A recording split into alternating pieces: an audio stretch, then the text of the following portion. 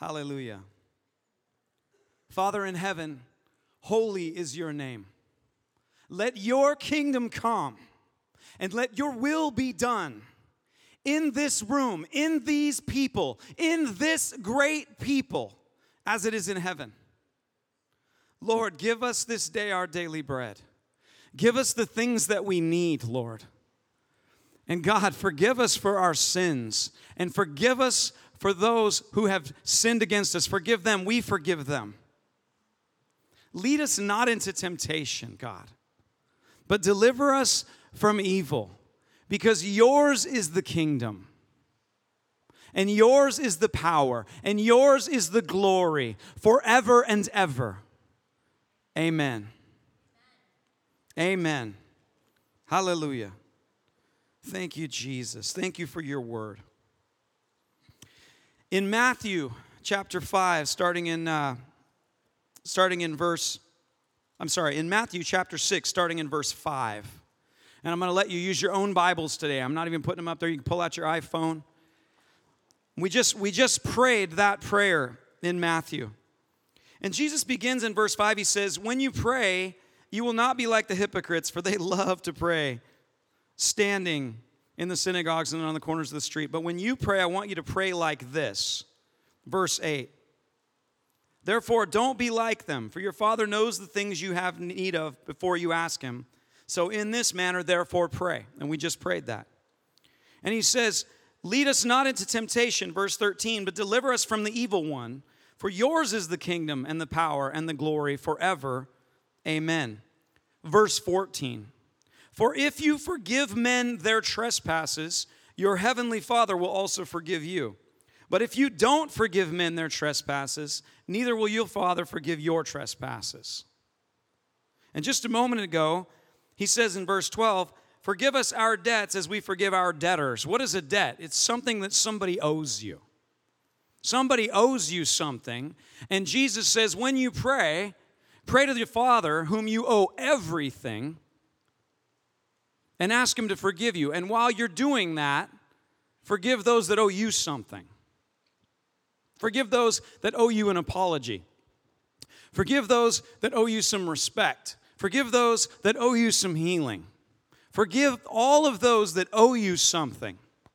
And your Father in heaven, whom you owe everything, will forgive you. And then he brings it home, leaving really no question. He brings it home in verse 14. He says, "If you forgive men their trespasses, your heavenly Father will also forgive you." Trespasses, the root word for that word trespasses, is where you fall short of hitting the mark.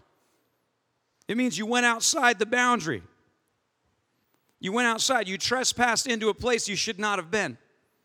And when you forgive others, when they went past that,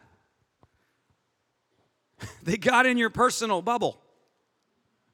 They got up in your space. They got in your face. They invaded your place. Just had to get one more in.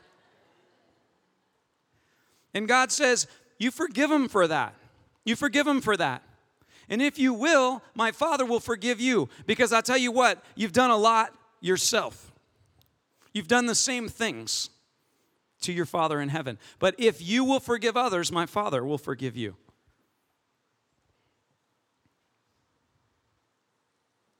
I want to take you to Matthew 5, starting in verse 38. So this first point, I think, is pretty crystal, right? What do we have to forgive? Yeah, everything. Yeah, we have to forgive everything. And what happens if we don't forgive? We don't get forgiven. We do not get forgiven unless we forgive. How many of you are starting to feel powerful? Do you realize that you hold within your own heart and your own mouth the power to decide whether or not you're going to be blessed or cursed? Now, how many of you are feeling powerful? You must not have heard me. I just said that you actually have the power to decide whether or not you're going to get blessed. That's really good news. The rest of you are like, no, you just let me know that I'm cursed at the moment.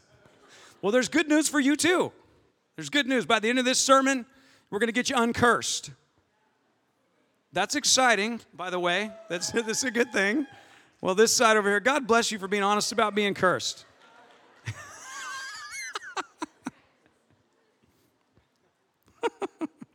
Okay, let's start here. Verse 38. Jesus is speaking to the people, and he says to them, "You have heard that it was said, an eye for an eye and a tooth for a tooth." First of all, where did they hear that?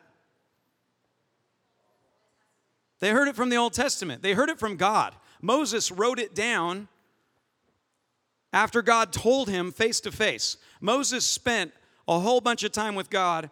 He comes down off the mountain. His face is glowing because he spent so much time in the presence of God. And as God was speaking to him, he's writing down the history of all things because God's telling Moses how it happened. And then God gives Moses the law and says, this is how a people who are endeavoring to live a holy life are going to live. And this is what the law is going to be. In order for you to fulfill loving God with all your heart and loving your neighbor as yourself, you're going to need all of these rules to be able to do that. And how many of you know we figured out pretty quickly that you can't keep all those rules very well unless you're born again? But we have the Old Testament that began that. The law and the prophets shows us what is actually needed in order to fulfill righteousness. Are you guys with me? So when Jesus is coming and speaking, and we know that he came to the Jews first, the very people who have the law, he comes to them and he says, okay, guys, I'm here. All the law and the prophets have been speaking about me, and now I'm here. And let me tell you some great news. And he says, here's the great news. You've heard that it was said, an eye for an eye and a tooth for a tooth. In other words, you've heard that there should be justice. If somebody is running with a stick and they poke your eye out, it's too bad. It's a bummer. But you take the stick and you poke their eye out. Now it's all even Steven. You're wrestling around with your buddy and you throw an elbow and knock his front tooth out. No problem. He gets a stick and a rock and he jabs your tooth out. Now we're both toothless. Praise God. Justice is served. It's good news, isn't it? Hallelujah. Right? Justice. Somebody say justice. Yeah, we all love justice until we have a whistly sounding voice because somebody knocked our tooth out because we owed it to them. But this is what the law spoke. And Jesus comes and says, you've heard it said. And he's right. He says, but I tell you not to resist an evil person, but whoever slaps you on the right cheek, turn the other to him also. And if anyone wants to sue you and take away your tunic, let him have your cloak also.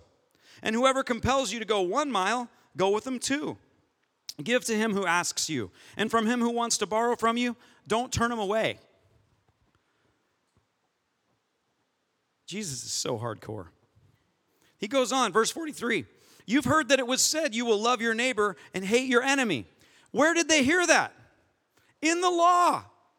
Up until the time Jesus came, that was how you were going to bring justice. But you guys, we know that no one was able to fully fulfill the law. So Jesus comes and says, hey, no problem, guys. I'm raising the standard even higher.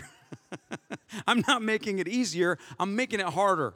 I'm letting you know that the law is just telling you the condition of your heart. I'm going to start with your heart before you even do anything. Are you guys encouraged? So Jesus comes, he says, you've heard that said, love your neighbor and hate your enemy. But I say to you, love your enemies. Bless those who curse you. Do good to those who hate you. And pray for those who spitefully use you and persecute you, that you may be sons of your Father in heaven. For he makes the sun rise on the evil and on the good, and sends rain on the just and on the unjust. For if you love those who love you, what reward do you have? Do not even the tax collectors do the same? And if you greet your brothers only, what do you do more than others? Don't even the tax collectors do that? Therefore you will be perfect, just as your Father in heaven is perfect. You will be perfect just as your Father in heaven is perfect. Jesus shows up and says, hey guys, great news. You're not even close. You've heard it said, an eye for an eye. I'll respect people after they respect me. You know, I'll love my neighbor like myself. After they show me some respect, I'll respect them. Burn me once, shame on you. Burn me twice, shame on me. And Jesus shows up and says, no, Nuh-uh, not even close. I want you to be perfect like my Father's perfect because he sends the rain on your enemies and on you. So he takes the standard and he goes straight for the heart. And he says, I'm calling you to love the same way that my Father loves. Revolutionary. Absolutely revolutionary. We live in a nation at this time. I'm just going to take a quick moment because I want to just talk about how supernatural this whole concept is. But we live in a nation that's actually built on a Judeo-Christian foundation. All of our laws only make sense because they're actually based on the Old Testament, the Sermon on the Mount, and the teachings of Jesus Christ. That's how our laws are written. And if you go and study law, you'll look at these and go, wow, this is practically preaching the gospel if you go back and look at how our law works.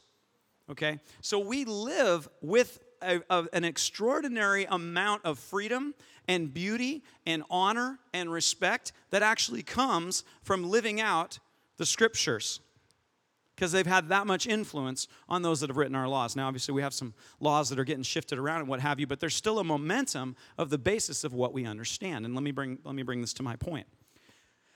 In America, we don't have what would be referred to in European countries a culture of honor. And I don't mean that in a good way. I'm not talking about a healthy culture of honor. I'm talking about a culture of honor that in Europe and much in the South, because of aristocracy coming into the South, there is still some of that culture of honor. But here's what the culture of honor works on. A culture of honor is where it's an eye for an eye and a tooth for a tooth. And the basis of the culture of honor is that if you disrespect me, then I will answer you with violence to defend my honor because you have dishonored me. And it is the most heinous of things that you can do to disrespect me and others to see that, because if that happens, the society starts to break down.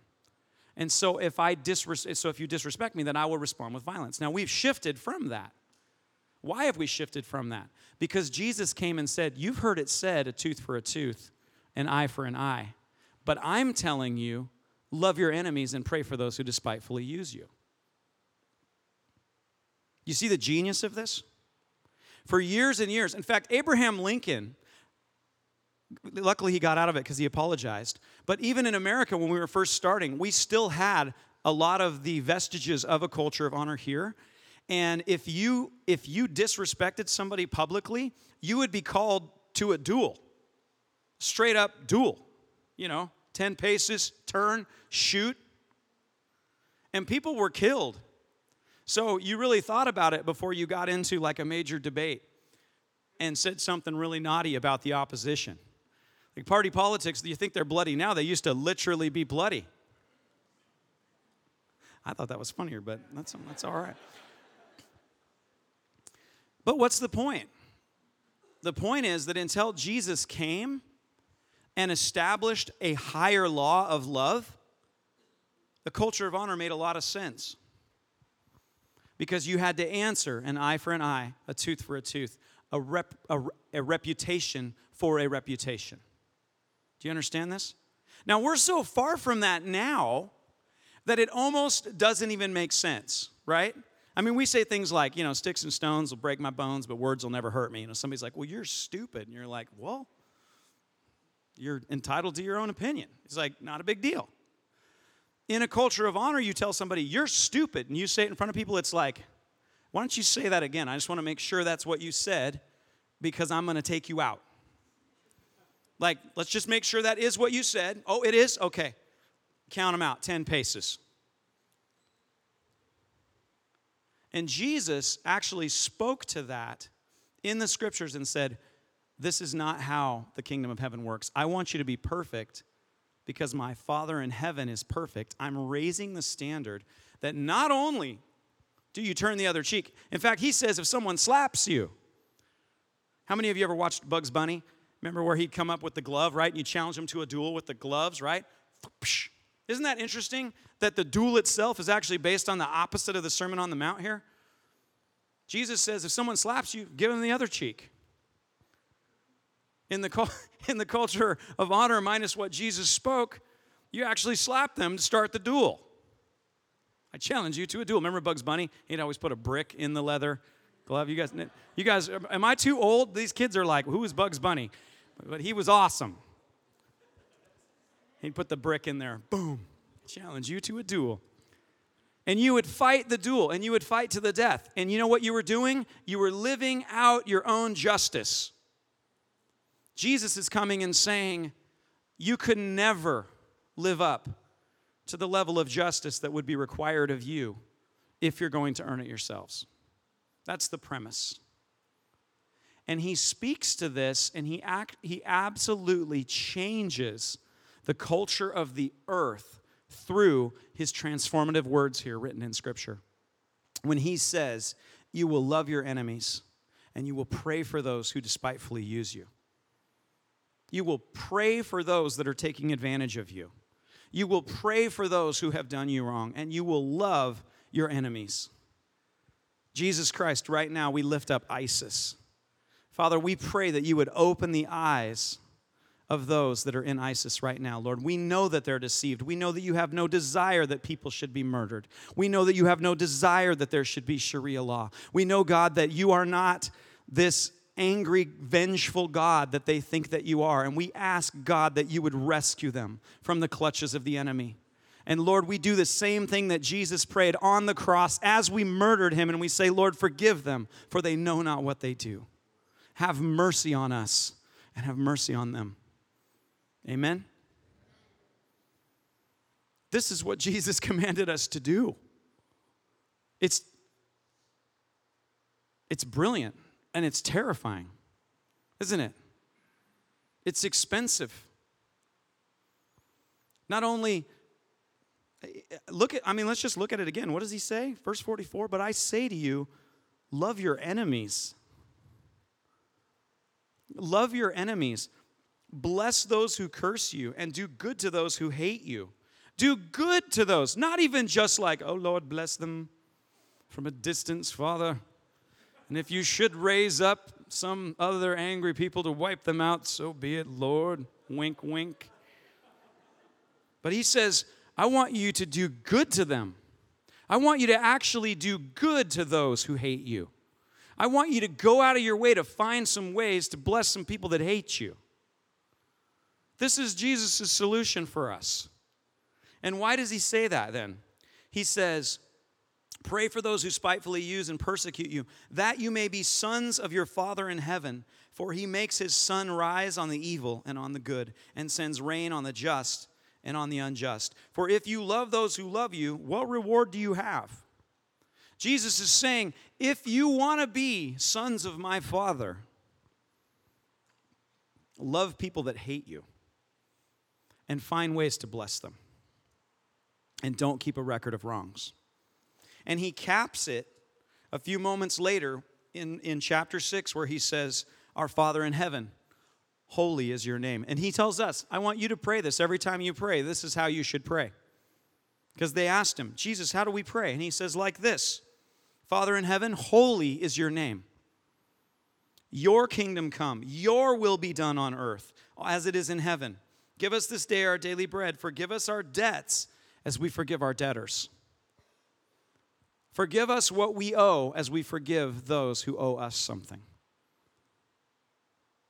And don't lead us into temptation, because we are tempted to be self-righteous. We are tempted to rationalize things. We are tempted to justify not doing any of these things. Lord, lead us away from that and deliver us from the evil one. For yours is the kingdom and the power and the glory forever. And then Jesus says, and here's why this is important. If you forgive men their trespasses, your heavenly Father will also forgive you. But if you don't forgive men your trespasses, neither will your Father forgive yours. Heavy words, huh? This is a huge deal. This is a huge deal. This is everything for us. This is the area where many of us at this very moment are afflicted in ways that we don't need to be, because we have become complacent and selective in applying this piece of Scripture, which is the cornerstone. Forgiveness by God, mercy for those who deserve justice, is the gospel of Jesus Christ. You see, we couldn't handle justice because we've all sinned and fallen short of His glory. We've all been imperfect. And we might say, well, no, but I'm a pretty good human being. You know, I'm pretty fancy living. Well, let's just go back to what Jesus said. Do you love your neighbor? Good. Do you love your enemy? Not a lot of that going on. I mean, I'm not blowing them up. I wouldn't say that's actively loving them either, though, would you? I mean, if we want to be perfect, if we want to justify ourselves, right? So Jesus goes straight to the heart. Bless those who curse you. How many of us are actively blessing those who are of a different political party right now? Raise your hand. Actively blessing. Daily blessing. Actively. A couple of you. Well, praise God. Good. How many of you are actively doing good to somebody who hates you right now? We're not earning points. I'm just saying, are you in the practice of doing this? Good. Praise Jesus, a couple of us. Hallelujah.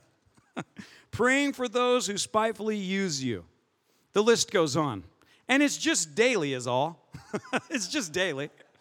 It's just part of what we do. What's the point? The point is Jesus is calling us to engage in living a life that's just like Him. And the entry point is in the place of forgiveness. It's in the place of forgiveness. Are you guys having fun yet? Okay. All right. And guess what? I even have a object lesson coming up soon, so prepare yourselves. Yes, practicum. All right, let's go to 1 Corinthians chapter 11. We're going to do verse 23 through 32. I'm going to give you just a second there to get your iPhone to catch up with you. Okay, so he's giving instruction of the Lord's Supper. Now check this out. This is huge. He says, "For I received from the Lord that which I also delivered to you, that the Lord Jesus, on the same night in which He was betrayed, took bread, and when He had given thanks, He broke it, and He said, 'Take, eat, this is my body, which is broken for you. Do this in remembrance of me.' And in the same manner, He also took the cup after supper, saying, 'This cup is the new covenant in my blood. This do as often as you drink it in remembrance of me. For as often as you eat this bread and drink this cup, you proclaim the Lord's death till He comes.'" And that's why we do this. We're saying, wow, this is what it actually cost. My entry into heaven came at the cost of Jesus' blood. And we know in another place it says that while we were yet sinners, Christ died for us, right? And it's His kindness that leads us to repentance. So Jesus has laid out this whole teaching to say, you were actually my enemies. Are you guys getting this? When He's saying, I want you to be perfect like my Father is perfect, and He's preaching to the Jews at that point, but then later we know that He also lets all of us in because He was using Israel as an example of what He was going to not only do for Israel, but the whole world. He wanted to reconcile everyone. So He's getting ready to reconcile us. But do we understand this, that we were enemies of God? And you know what? Let me tell you something. God is a good enemy to have. Think about that for a minute. If you're going to have an enemy, the one you want is God. I know you're like, I don't understand. Well, let me help you understand. Because God is the only one ever that has said, I want you to love your enemies. And I want you to do nice things for them. And I want you to pray for them. I want you to bless them. And I want you to do this because that's my Father's heart towards His enemies.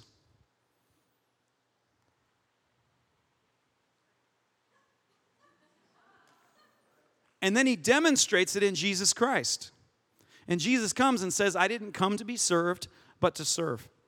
And I came to give my life to reconcile all of my enemies that will turn to me back to me. Now, let me be really clear if you're new here. We're not talking about Satan and the demons. We're talking about human beings here, okay? Satan doesn't get saved in the end. He's already had an opportunity to see God as God actually is, and he rejected that.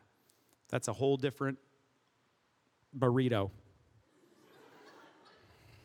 So let's get back here. All right.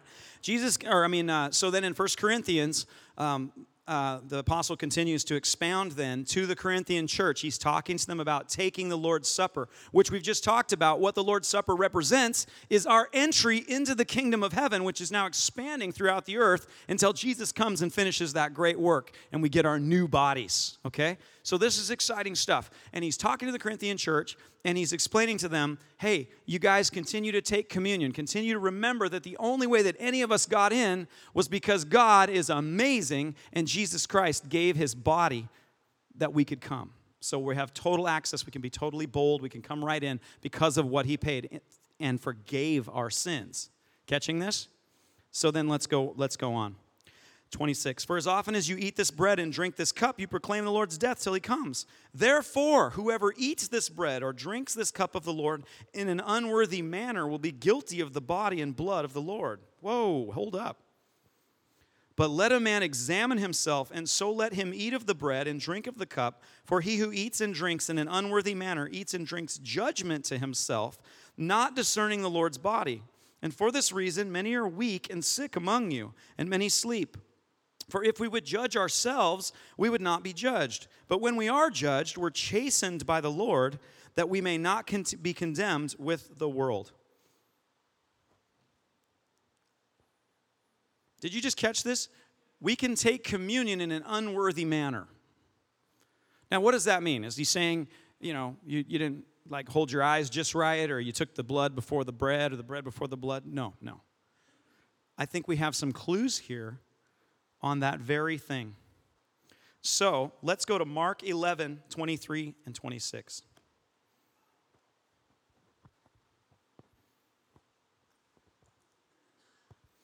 Jesus he's coming into Jerusalem, and he's speaking to the disciples. And at that point, he had gone to the fig tree, remember, and he wanted some figs. There was no figs, so he spoke to the fig tree. Cursed be you, fig tree, you'll never bear fruit again. And they walk by again, and it's totally withered from the roots. And the disciples are excited, like, Jesus, that tree you talked to died just like you said it would. And Jesus answers and says, have faith in God. Verse 22. For assuredly I say to you, whoever says to this mountain, be removed and be cast into the sea, and does not doubt in his heart, but believes that those things he says will be done, he will have whatever he says. And therefore I say to you, whatever things you ask when you pray, believe that you receive them, and you will have them.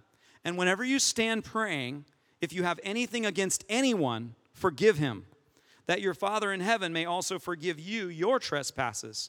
But if you do not forgive, neither will your Father in heaven forgive your trespasses. So he reminds them again, every time you come to talk to me, every time, search your heart. And if you have somebody that you haven't forgiven, if you have somebody that you haven't made things right as far as it is with you, handle that business right away and forgive them. Because if you don't, then you're denying your own forgiveness. You're asking God to forgive you and not them. You're asking God to give them justice and you mercy. You're believing that you're your brother's judge and that you yourself don't stand before the true just judge who said, I love mercy over justice. And he fulfilled both. See, Jesus fulfilled actual justice. The eye for an eye, the tooth for the tooth, the guilty for the guiltless, that exchange has been made. Justice has been served. So it's not wrong that each of us wants justice. That is, you're acting like God when you want justice. The fact that you even like justice is you acting like God. The part where you follow through and be perfect like him is when you recognize that that's not justice, and then you forgive and restore the standard of relationship. That's when you're acting like God. That's when you look like your daddy. Noticing it? Well, that's because you've came from him. Doing it? Well, that's because you're being like him. You catch that? Now, this is key for all of us. And we just saw then, just a moment ago, the apostle says, many of you are taking the Lord's communion, you're living a life, you're remembering the death and resurrection of Christ in an unworthy manner. Now, they were also doing some other things too. Some of them weren't even sharing enough food with other people, and some of them were drinking a lot of communion wine and actually getting drunk, which I think is, I don't even know how that business happened. It's funny. But, so he's coming in and saying, don't take the Lord's communion in an unworthy manner. You're even being slothful about this situation. But how much more do we see Jesus constantly, consistently saying, you must forgive, or you will not be forgiven. And we saw the definition of what Jesus talks about when he says what it looks like having forgiven someone. You notice that Jesus, the Father, makes the sun rise on the evil and on the good, and he sends rain on the just and on the unjust. He loves those that haven't yet turned to him, and he loves those that have turned to him. He actively provides for the real felt needs of individuals, regardless of whether or not they've yet turned to him. Which means that we as followers in relationship meet the felt needs of relationship, regardless of whether or not that person has fully made it right. This isn't conjecture. This isn't like a cute little idea of like, I wish in my heart as much as I could that I would get along, but Lord, I just pray you bless that person. And then there's no actual tangible love. Have you ever been around somebody who's clearly indifferent to you? You know, you're like, hey, how's it going? They're like, hi. Anyway, blah, blah, blah, blah, blah, right? Or you get that text from them. Hey, what are you doing today?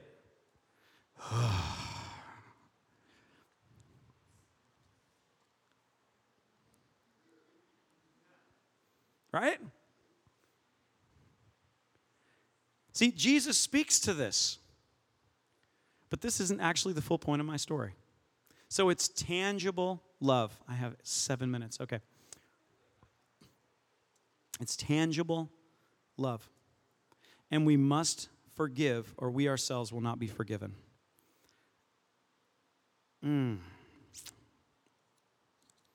be really cool if the Lord could stop time for a minute. You know, Joshua got to pray, Lord, we're destroying our enemies right now. Could you stop the sun in the sky so we can finish? All right. Come with me to Matthew chapter 18. We're going to start in verse 15. So I've said this from a whole lot of different angles, and I've said it from a whole lot of different angles and in a whole lot of different places, because although this is absolutely foundational and basic to the faith and basic to us as followers of Christ, it is one of the most underutilized places for most of us in the area where we begin to grow complacent, where we begin to grow apathetic, and unfortunately where we allow the enemy to come in and destroy us as a people of God. And we become judges, and we begin to use words like hypocrite and fake and plastic, and we feel good about it. Oh, I used to go there, First Christian Church of the Gospel of Gossip, but I had to get away from those phony people because they were totally human, and it disgusted me. And so I left them to be alone with my Netflix and Bible. And we actually become the judges of others.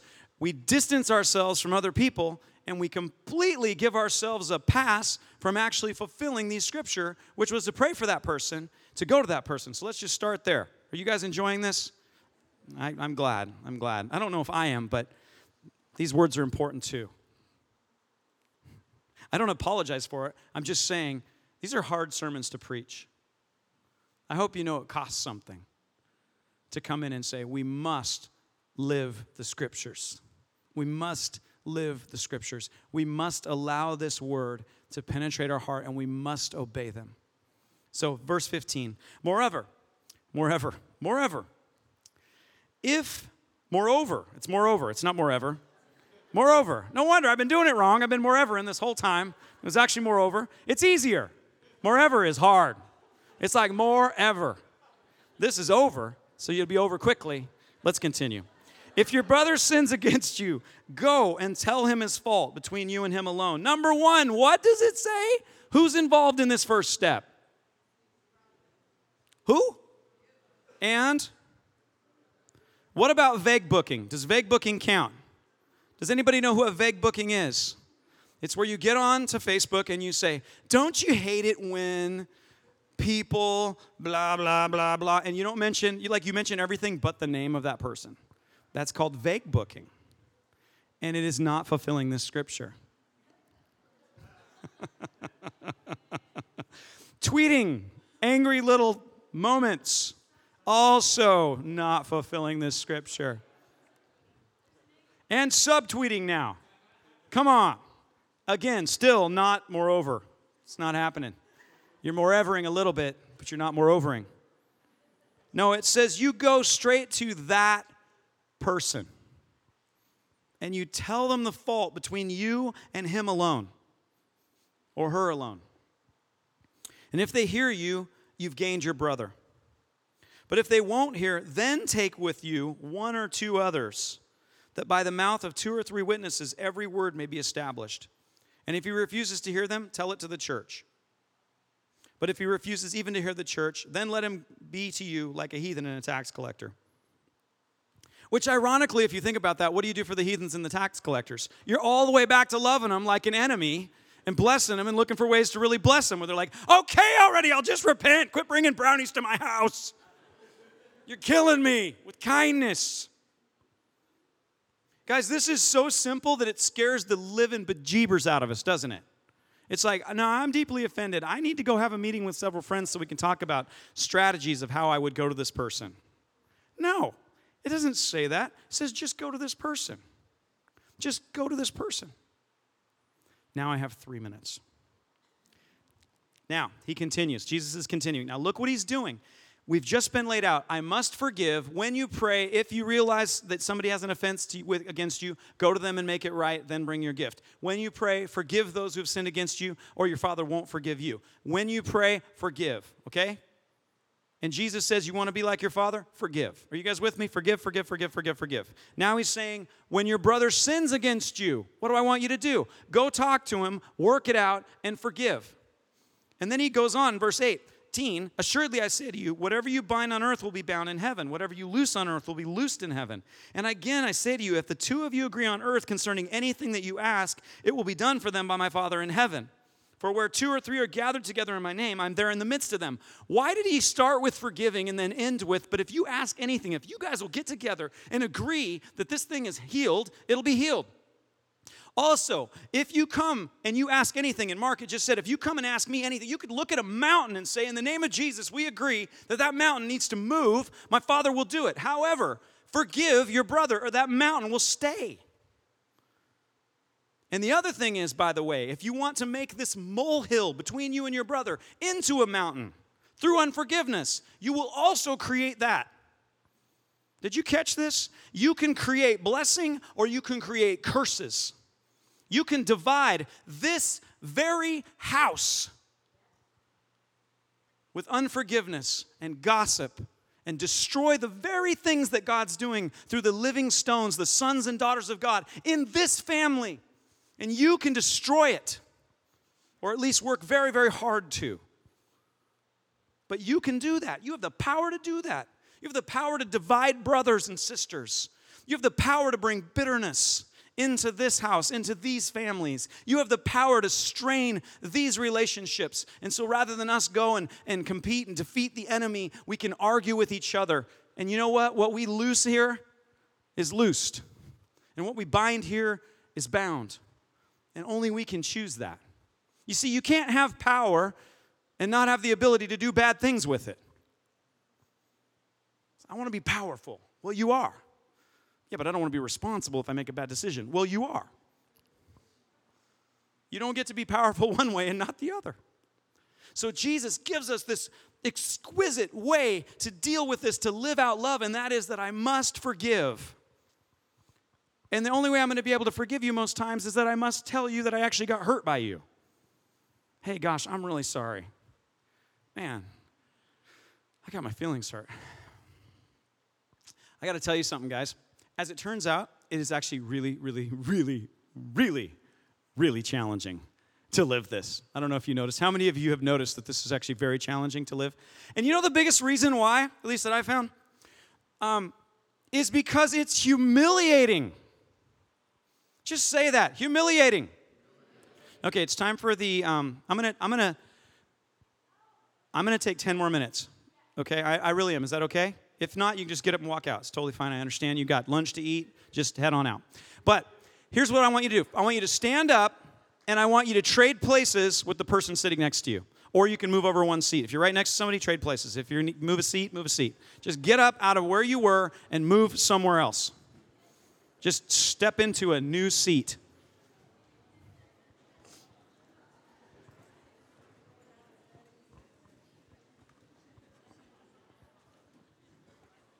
Why do you think that we just did this? What's that? Look at someone else's point of view. Why else do you think we did this? Change? So you could forgive me later from a different perspective. Yes, it's good. It's good. Honestly, sometimes we just need to get up out of the place where we've been and make a decision to get into a new place. It's just that simple. I've been in this position. I've been in this place. This is how it is. This is how I think. This is what I knew. And the Lord comes in and says, he who would follow me must become like a child and become absolutely teachable. Old things have passed away and new things have come. His mercies are new every morning. That means as long as there are breath, as long, I said Shaba, by the way, in case somebody lip reader was like, what did he say? I said morever. Okay, as long as you are drawing breath, you can make a new decision. And God has given you power through the Holy Spirit. This is a supernatural thing that when you forgive, God creates something new. You move out of death into life. And it's as simple as just deciding I'm going to get up. I'm going to stop sitting in this place of judgment. I'm going to stop sitting in this place of unforgiveness. And I'm going to get up and I'm going to sit down on the mercy seat with Jesus. And I'm going to forgive just like Jesus. And it really is that simple.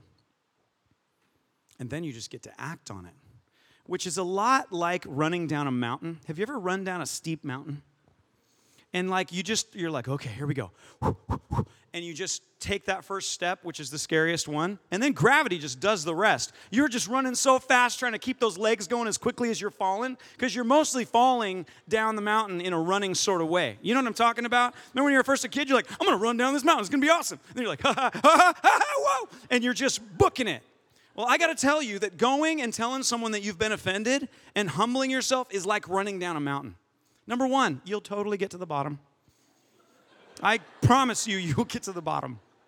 Two, it will be terrifying. It just will. It's going to scare you. Three, it is humiliating. Have you ever seen yourself run down the mountain? You really look like an idiot. Luckily, so do they. They're right by you. You're running together. Here's what it is. Love hopes all things. It believes all things. It doesn't keep a record of wrongs, and it never fails. That's why you'll get to the bottom of the mountain. You see, it takes humility, though. See, love will humble itself. Jesus came not to be served, but to serve. Jesus came not to kill you, but to be killed on your behalf. Which means when I go, because I have unforgiveness in my heart with you because of something that you did, the way that you affected me, I have to actually humble myself and serve you by giving you the opportunity to know how you affected me. Not coming and saying, you know what, you've got a spirit of Jezebel because you rebelled against things, and I read a bunch of scriptures, and anyway, here's a list of who you are. Now, that's not, no, don't call your friends by your enemies' names. No, I'm going to come and say, Amaris, I don't even know how to do this, but seriously, I just have to say this. I actually got my feelings really hurt by you. And I don't even know if you know, but the other day, you walked by and I was like, hi, Amaris, how are you? And then you just looked right at me, and then you just started texting and didn't say anything. And I was like, man, Wish I was an awesome man of God. Okay. And so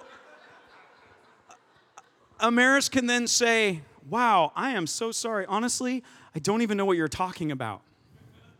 And then I can say, that's the problem. No, then I'm just simply going to say, oh, see, I kind of thought that. You didn't even see me, did you? She's like, no, I didn't see you. But what would you say? Yeah, she would say, I'm sorry. I know, pretty complicated, right? And here's me flailing down the mountain. Ah! But what did it take? It just took me actually going to my sister and saying, which this didn't actually happen, but it could have, right? Because you text all the time. No, I'm just kidding. See how I turned that around? Don't do that. Don't do that. That was what not to do. But the point is, I have to go to the person and actually humble myself to tell them how I've been affected. Not, I don't know anything about Amaris that day that didn't even happen. I don't know. She might have been getting a text from her mom that her grandma died. You know what I mean? Here I'm like, well, that's Amaris. PKs, I tell you. They don't even like people. I'm the pastor. She should know who I am. I know about that. No, I mean, you know how much conjecture shows up when we don't just go to the person? But we immediately defeat the enemy when I just come and I submit myself. Pete, man, I got to tell you, the other day, we shook hands and you just like crushed my hand because are you angry with me? Like, brother, I just have to admit, I felt a lot of things, but did you mean to crush my hand? And Pete's like, no, son, it's just, I'm a man. But until I submit myself to Pete and his mighty hands of justice, I don't know what's in his heart. It's that simple. But it takes humility. Here's what I want to challenge us to do today. And I don't even have time to get into the fact, and in fact, I'm not even going to go into it because it's a whole nother sermon. But this is how we defeat the devil. These are the weapons of our warfare. Humility. Humility is a fruit of the Spirit. Jesus humbled himself and became just like us and faced what we faced. And what did he do? Father, forgive them. They don't even know what they're doing. So we come with an assumption when somebody hurts us, Lord, I don't even think they meant to. And even if they did mean to, I don't think they're happy living a life where they think that's okay. So I still think they didn't mean to. Forgive them. They don't even know what they're doing. But I have to humble myself and submit myself to another human being that they actually had the power to hurt me. And I think a lot of us are living in a fantasy like, I should just not be hurtable. Yeah, well, if you're not hurtable, it also means you're not lovable. And you're not able to love. No, it's true. I'm not saying God doesn't love you. I'm saying no one can get to you because you're like, you will not hurt me. And they're like, I can't even love you either. Like, I'm trying, but I can't get through all of this. Are you with me? See, showing and sharing with somebody that they could actually hurt you means that you're actually being vulnerable enough to say that they could also love you. There's an opportunity in that. So if your brother sins against you, if your sister sins against you, I must go to them and I must say, I just have to let you know this happened and this is how it made me feel. Now, I am truly beleaguering this last point. Because I just need to let you know, first of all, we need to make an agreement with each other right now that we're going to give each other some grace as we now have people come to us after this sermon, that they're not going to be very good at it at all. In fact, they're going to stink at it so bad, you're going to have an opportunity to then work with them while they offend you because they were offended with you and did it horribly. I'm not encouraging you to do it horribly. I'm just saying you're both running down the mountain and you'll both get a chance. The key thing here is simply this. Love covers a multitude of sins. It covers it. It says, you know what? I'm not going to be petty. How about that? I wish it would have just said that. Love's not petty. Like that handle it out right there. What's my point here? I don't know. I'm kidding. I do have a point. My point is this. When we go to share with somebody that they've offended us or they've hurt us, we must be so committed to tell them about how we've been affected while not telling them anything about them. See, our moments like this, we're not real awesome at it. And we usually come and tell them about them instead of telling them about us. Are you with me? So it's so vital that you make a commitment to go into it and say, listen, And this is, we use this in marriage counseling all the time, but it's basic. But if you use this, it will serve you so well. When you come, you don't say to them, if you always, always, always, never, never, never, every time, every time. Those are all wrong. You come and say, hey, when you said this, I felt, and say that word, I felt, and then you fill in the blank. You see, then you're giving that human being the respect and honor and love that they deserve. You're saying, Doug, when you said that my shirt looked a little tight, I felt like you were saying that I might be eating a little too much lately. I felt like that. And then Doug will say, well, no, actually, I think you're wearing my wife's shirt. Oh, man, I am. Thank you. Praise God. Okay, but I didn't tell Doug because I think the other scenario would be, you know what, Doug? It seems like every time you see me, you have another stupid thing to say to me. It's like you're just waiting around to just insult me all the time about the fact that I'm getting close to 40 and there's a lot more of me to love. But that was a whole lot about Doug, wasn't it? That wasn't even about me. No, I have to come and say, Doug, I got to be honest. I mean, I'm even embarrassed to have to say this, but truthfully, like, I got my feelings hurt the other day, and I felt like you were saying, I'm getting a little blessed. And maybe he did. And maybe he'd just say, dude, I'm sorry. I was just teasing you. I'll stop telling you how blessed you are. Okay? I'm glad we can laugh. We have to laugh. Because we will either laugh and humble ourselves and live this out, or we will destroy one another's relationships. And the enemy will defeat us in this place. Amen? Let's stand up and pray together. Just put your hand on your heart if you would. Thank you for that extra 12 minutes. Please forgive me for taking 2 more than I said I would. If you would. All right. All right, let's just speak to our hearts right now, okay? I'm going to pray a prayer, and if it makes sense to you, would you repeat it with me? So the first one is, thank you, God, for Jesus. Thank you, Jesus, for demonstrating forgiveness. Thank you for forgiving me. Help me, Lord, to be humble, to choose love, to be brave, to forgive my neighbor, to tell my neighbor how they made me feel, while at the same time loving them enough to not keep a list. Holy Spirit, give us wisdom. We don't want to be petty, but we don't want to be cowards. We trust that you are leading us. I promise I will go to those that you, Holy Spirit, bring to mind that I need to forgive. Help me and help them.